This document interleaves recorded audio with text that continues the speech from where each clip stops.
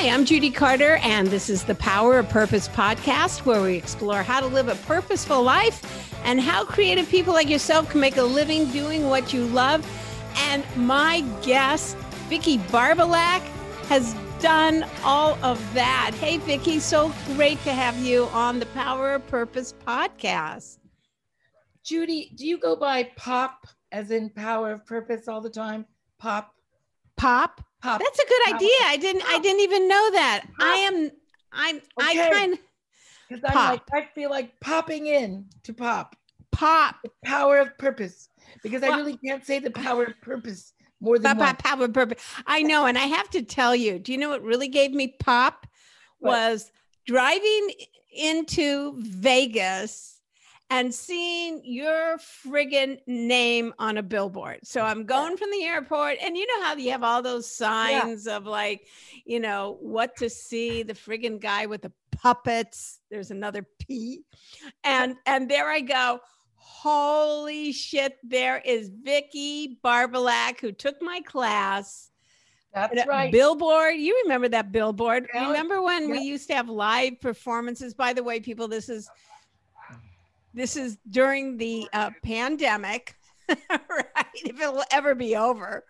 But that is awesome. And I loved watching you on America's Got Talent, where you are the top 10 finalists, right? Yeah. And what I loved about you and what you did, and this is what I want to share, because a lot of my listeners are going, I'm too old to be successful. I'm not thin enough to be successful. And there you are, you know, what are you, like in your late 50s, I guess? I'm 62. All right, there you are in a bathing suit. And I went, this girl, by being exactly who she is, and I hate to use this word, leaning in to, you know, who she is, you know, in spite of what people say you're supposed to be, was your ticket to success. So tell me, people want to know your journey to that. Can you talk a little bit about that? Well, you know, I think I started stand up when I was 40, like 39, 40. I think I was 40 years old when I went out to Big Bear and did Your Weekend. And at that time, that was a really important time for me, because I met some good friends that would be LA comedians. They would still be my friends from meeting them that weekend. And you were really encouraging of me at your class and going on to that, which meant a lot to me, because nobody.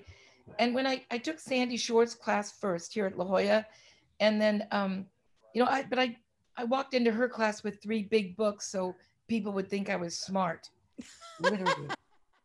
So I didn't have to carry the books by the time I made your class, like 2 months later. But, you know, I mean, I'm glad I went in as like a student, because I wouldn't have known even what an open mic was or anything. I knew nothing about stand-up when I started. And if I would have known what a stupid idea it was to start when I was 40 as a woman who was fat, and, you know, at 40, I wouldn't maybe have done it, because at that time there was so much opposition to that.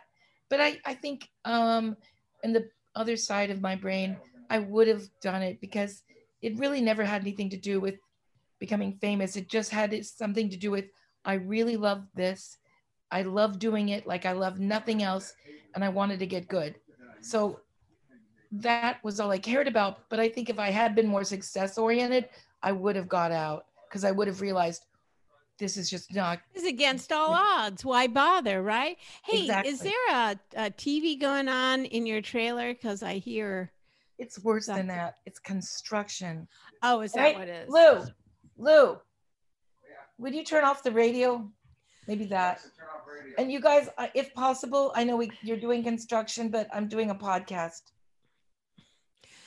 So I love that, because so many people will talk themselves out of it. They'll procrastinate their whole life, because people say, oh, you're so funny, you should be a comedian. They talk themselves out of it, and then they when they get to the place where they're ready, they feel they're too old. And exactly. And none of that. It's just a fear. Fear can show itself to you as a block of anything. And I feel like it's just, if you're afraid of doing something, I think fear shows up as walls and blocks and excuses. And it's really a lot to do with fear, I think. And so if you just I had to come to a point where I understood how much fear I was up against. And then I knew it would never leave me, but I kind of hide it in a backpack behind me. It's all right. No worries. We're comedians. Shit happens. Okay. Right. No, and I never do construction. And so it is like, I feel like you even now, when I want to ask for something, I want to ask my agents to do something for me. I think, well, they probably won't do it for me because they think that they're not going to do this for me. I'm not right for this. And I'll put up a block even for me asking for help with my own agents. And that still comes up, and I have to breathe and knock that away all the time. So even though. So let's just go through that, because a lot of people have that. A lot of people are going like, because when you do this, when you're a comic and when you're a woman, especially, you have to ask people. You have to, can you introduce me? Can you watch my video? Could you please, and I think that's really hard to do. So how did you get past that fear to make those calls? It was one very specific thing yesterday. And I just decided that I couldn't I couldn't say no first. I was making myself say no first. I'm going to make them say no. And I just decided I'm going to say no first and not ask, which is like saying no, or I'm going to ask and let them say no. Worst case is they say no. Worse even than that, I say no. So I just kind of told myself, it's a no if I don't ask for sure. So even though I think they're not going to do this, I'm going to ask. And then I did. It was actually on Friday, and today is Monday. So this is what it was like, it was just like a leap. And it was a leap that I had to make, even though I felt vulnerable by asking, because I felt because I asked, and if they said no, then it would validate the fact that I didn't think I was worth getting this. So well, it's that right there. So yeah. I guess what the fear is about is you worry that they'll say no, and that would then validate feelings you already have about yourself. Is that what you're saying? Yes. Even though I know that what I'm asking for, I can do, and I am giving them a product to look at that I know is very good. And the only reason I know it's a really good set is because the audience told me it was a really good set. It was one of those sets that, I've been doing this for so long now, and I know the level that I'm at on one, on a realistic level. I know where I am, but still in the back of my head, I always have that person going, no, you're not that good. Stand down. So I'm constantly battling that, even though I think it's not there anymore. But when I go in a situation like this, where I'm going to go to somebody really powerful and ask for something, then it all comes back. And so I'm just saying that the struggle is there for me, and it might be there for a lot of people. You just think you put it to bed, but it's almost like if you have parents that, are not, that are like always trying to hurt you, and you'll think, oh, I'm steeling myself to not getting hurt, and then they still can hurt you again. I think that kind of thing is about that, with our belief in our work and in ourselves and in our art. Yes. And, this will help a lot of people, because you've achieved a level of success that a lot of people dream about. And a lot of people have this notion of making it, right? This whole thing of making it. And so you're telling me now that even though at your level and what you've had enormous amount of television exposure, and engagements, is making it bullshit. Can you talk a little bit about that? Like that experience? You know, I always had one goal, and it was what's from that book Steve Martin wrote, his autobiography. It was this one goal. You get so good that people can't ignore you. So that was my only goal. And then for a while I thought, well, maybe Stephen Martin was wrong, because I really felt like I had gotten that good, but still breaking through. And also, again, if I knocked on just a couple of doors and they said no, I went, oh, you know, you guys are right. Back to home, keep doing stand-up, but don't bother with LA. And for me, when America's Got Talent hit, and that took you on a circle around the industry, it took you to the American public. And then that was such a huge break for me, because they believed in me. And then LA had to come around, the industry had to come around. So, but for me, making it was just that point where you really feel like you are like a master level bricklayer. If comedy was laying brick, and then I could become a master in the union, and I could be allowed to do the twisty tops of the brick fireplaces, that's where I wanted to get. And that's where, you know, when Mitzi made me a regular, and she would put me in the main room, I felt like I was really close, but I still didn't feel like my work was ready. And I think that when the last 5 years, when I've really become able to be comfortable with an hour, for me, that's been the making it part. It's never been about, even if America's Got Talent wouldn't have happened, I was worried about getting to keep working. Would I get any more bookings at my age? Would anything break? I just kept hoping for a break like this, and then it came. And I did keep kind of faithful in it, but I wasn't at all sure anything was going to break for me. So What it always, what did you do for your nerves? Because there you are, and you're going through through the all the steps and eliminations, and then you have to do another set, and then another set, and another set. How is there any tips that you have when you get these breaks on dealing with your fear level? I did some pretty drastic stuff. I worked with Georgia Jean. She has a it's called Circle Evolution, and she's like literally deals with like beings outside the planet. I know that sounds crazy, but I've worked with her before, and she was an old friend of mine, used to be a comic. She lives in Hawaii now. So literally she worked with me on channeling into real positive energy of the universe, which sound, you know, just like you can read in a million self-help books. But I was able to really work with her at a place where I really felt like I come from a very long line of Eastern European failures. People people who will hold you down from the grave, you know?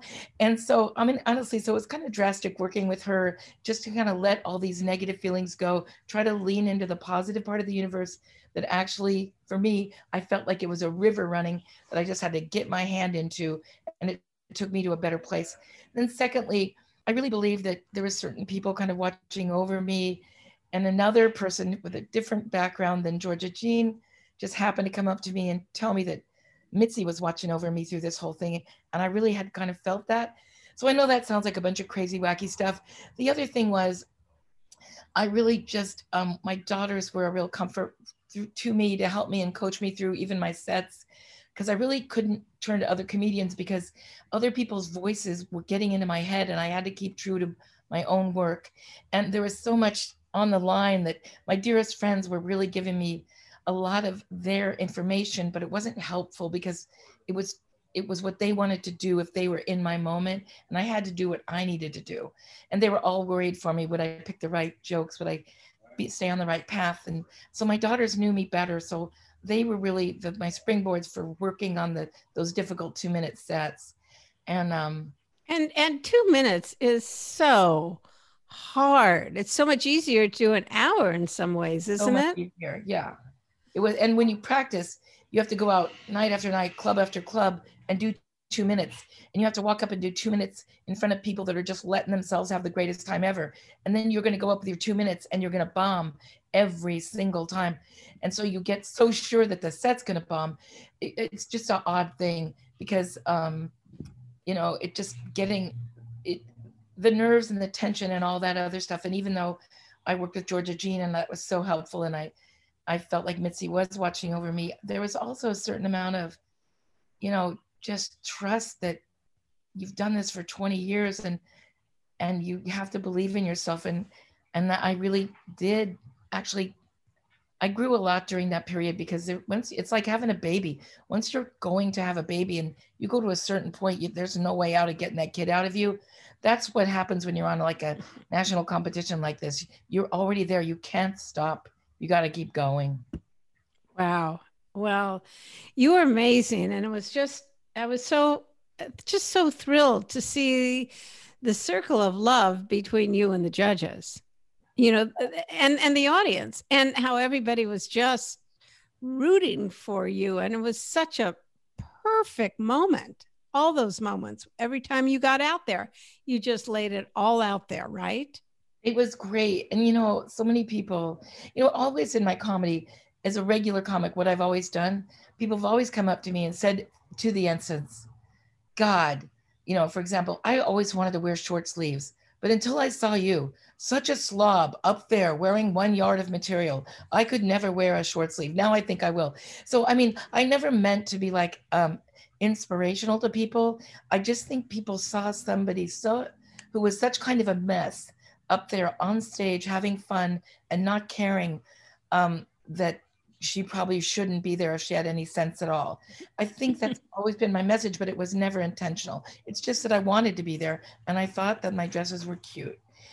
And so, and so what happened was, with that stage and like 15 million people watching, that platform became like that for a lot of people. And I got so many letters, and I continue to, about how people are trying things that they didn't think they could do because they saw me keep going. And that's been so wonderful.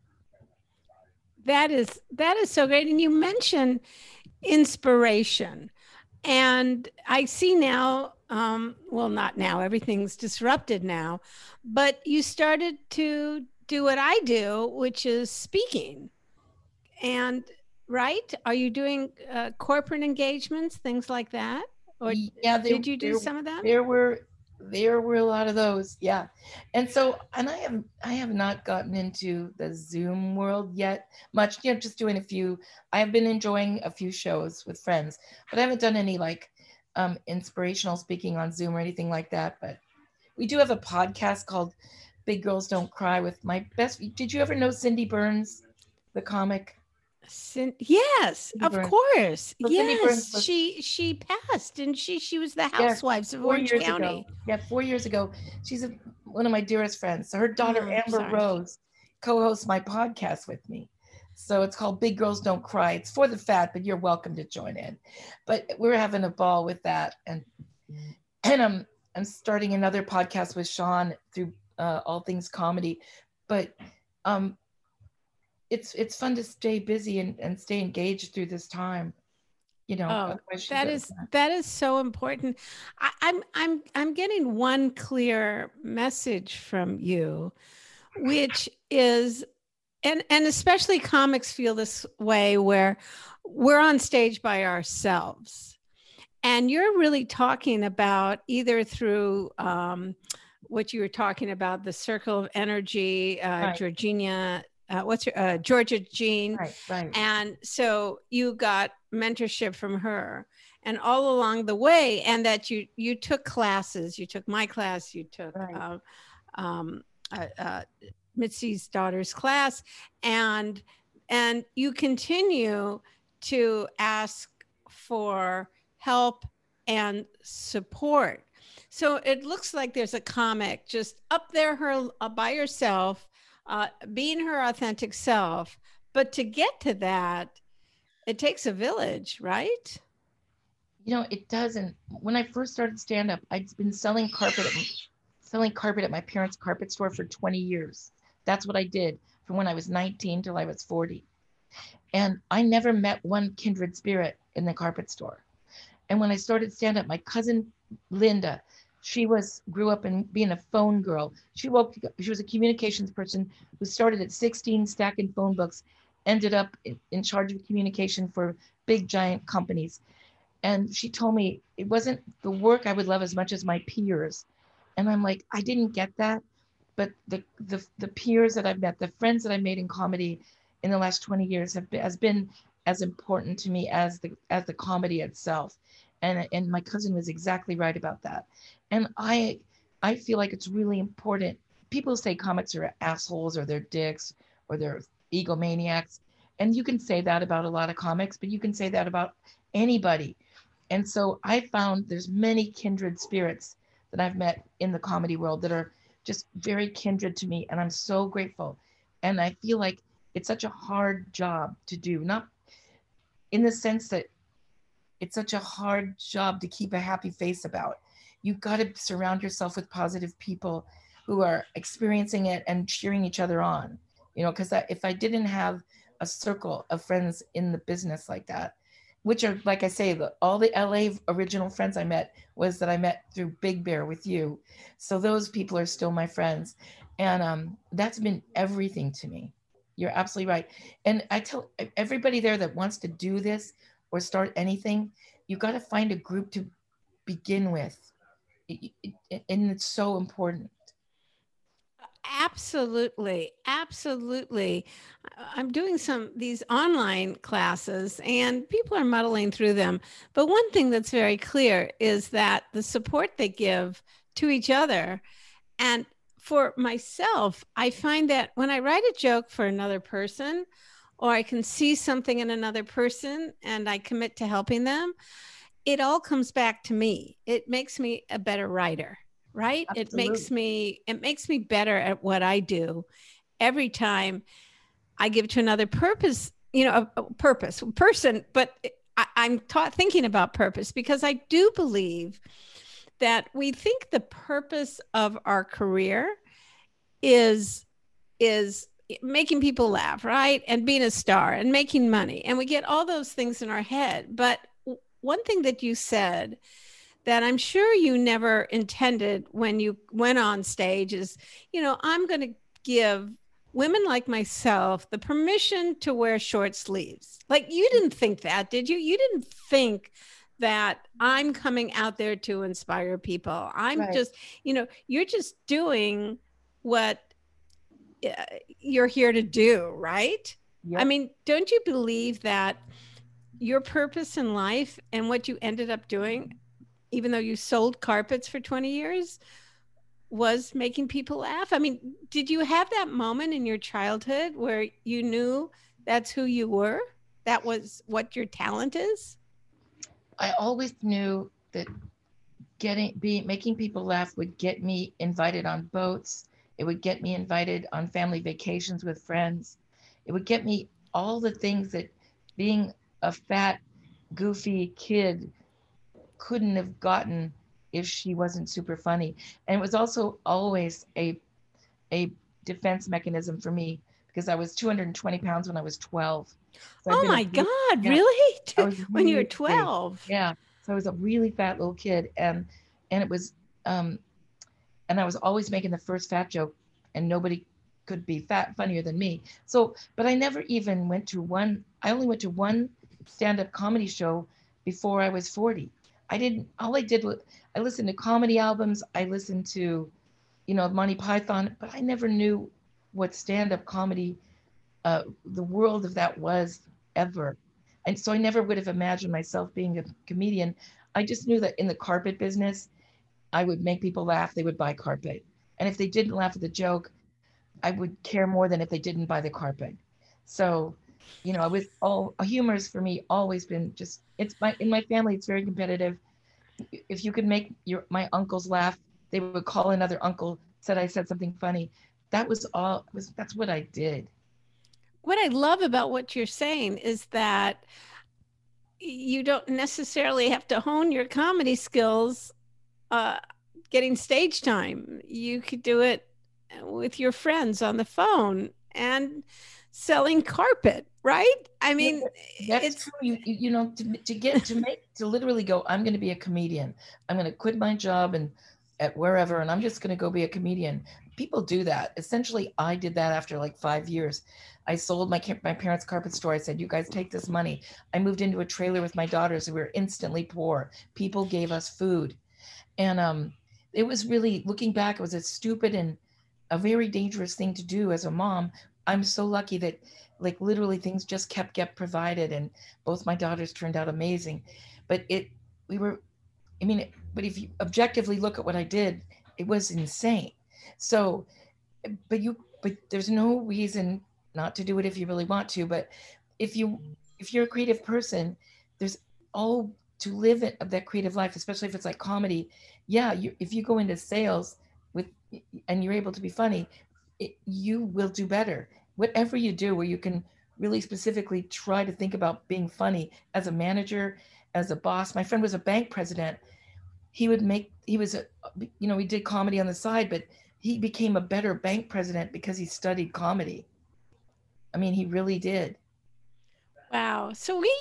Vicky, it's so great to have had the privilege of seeing your journey, and it's so inspiring. And you really give people the permission just to be yourself, no matter what, and get good, learn your skill, put together. If you're a comic, you got to get good and you've got to put together an hour of material and do it in front of an audience and let them tell you and work it.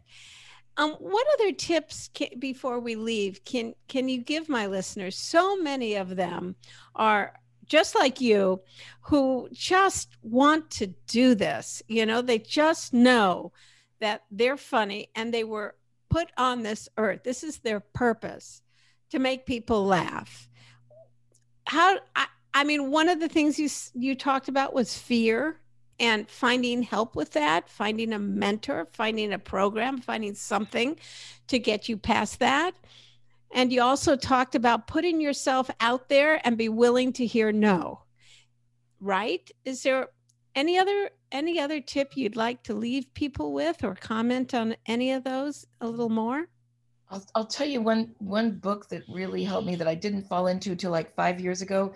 It's called Big Magic by Elizabeth. It's called Big Magic. Elizabeth, darn it, can't remember. She wrote the book Eat, Pray, Love, and she talked about the importance of where understanding fear as an artist. And it was real clear to. She clearly helped me with fear, and then she made me realize how into fear that I'd always been, and and the I think that this is the most important thing. Whatever you want to do, even if it seems like you can't do it, like if you want to do stand up and bars open up, even if they don't open up and they're doing it on a patio, I used to never get stage time, even at open mics. No one would let me on when I started. So I got a couple of friends. We got a PA. We would just go to random bars, do a show where there was no show. We'd ruin people's nights over and over again with bad comedy. They'd kick you out in 5 minutes. You got to go to another bar. You just keep going. And the other thing is you can go to Elks Lodges and nursing homes and, vote, wherever you can find a place to bring a PA and a microphone if you don't have a formal place. Because when it comes to stand up, there's nothing to do but doing stand up. You just got to do it, and do it in any form. Yeah. And there's TikTok, Instagram, Facebook. All this now. I mean, clearly now, especially because of COVID, everything is coming to the screen. And if you can get good on the screen, then you're going to be amazing when you get a real audience. Absolutely, 100%. So I hear your messages. This is your purpose in life. Don't give up. Where can people find you? Our podcast, Big Girls Don't Cry, is on every platform. You can see it live on YouTube or taped on YouTube every Wednesday, Big Girls Don't Cry. And then also my website's VickyBarbalackComedy.com. And I'm starting to tour a little bit, taking a little shade for that, but I'm sneaking out now and then. And yeah. And so on Twitter and all those other places, Vicky Barbalack. Judy, thank you for helping so many people, especially your support of women through the years. A lot of us have a great debt to you. So thanks for doing this show for people too. But you've really helped immeasurable, innumerable people that I know and me personally, and I've always been grateful. And I speak nothing of thanks and gratitude about you to whoever I meet. I wish you'd gained some weight though. What are you talking about? I'm still going to Weight Watcher meetings. You're only seeing me from the waist up. Love to you and your family, Vicki. Be safe. Thank you so much for being on the Power Purpose podcast. For your special gift, go to themessageofyou.com. That's themessageofyou.com and get your free 1-year subscription to the Message of You University, which is full of lessons to help you find your message and turn it into a book, a TED Talk, or a paid speaking career. That's themessageofyou.com.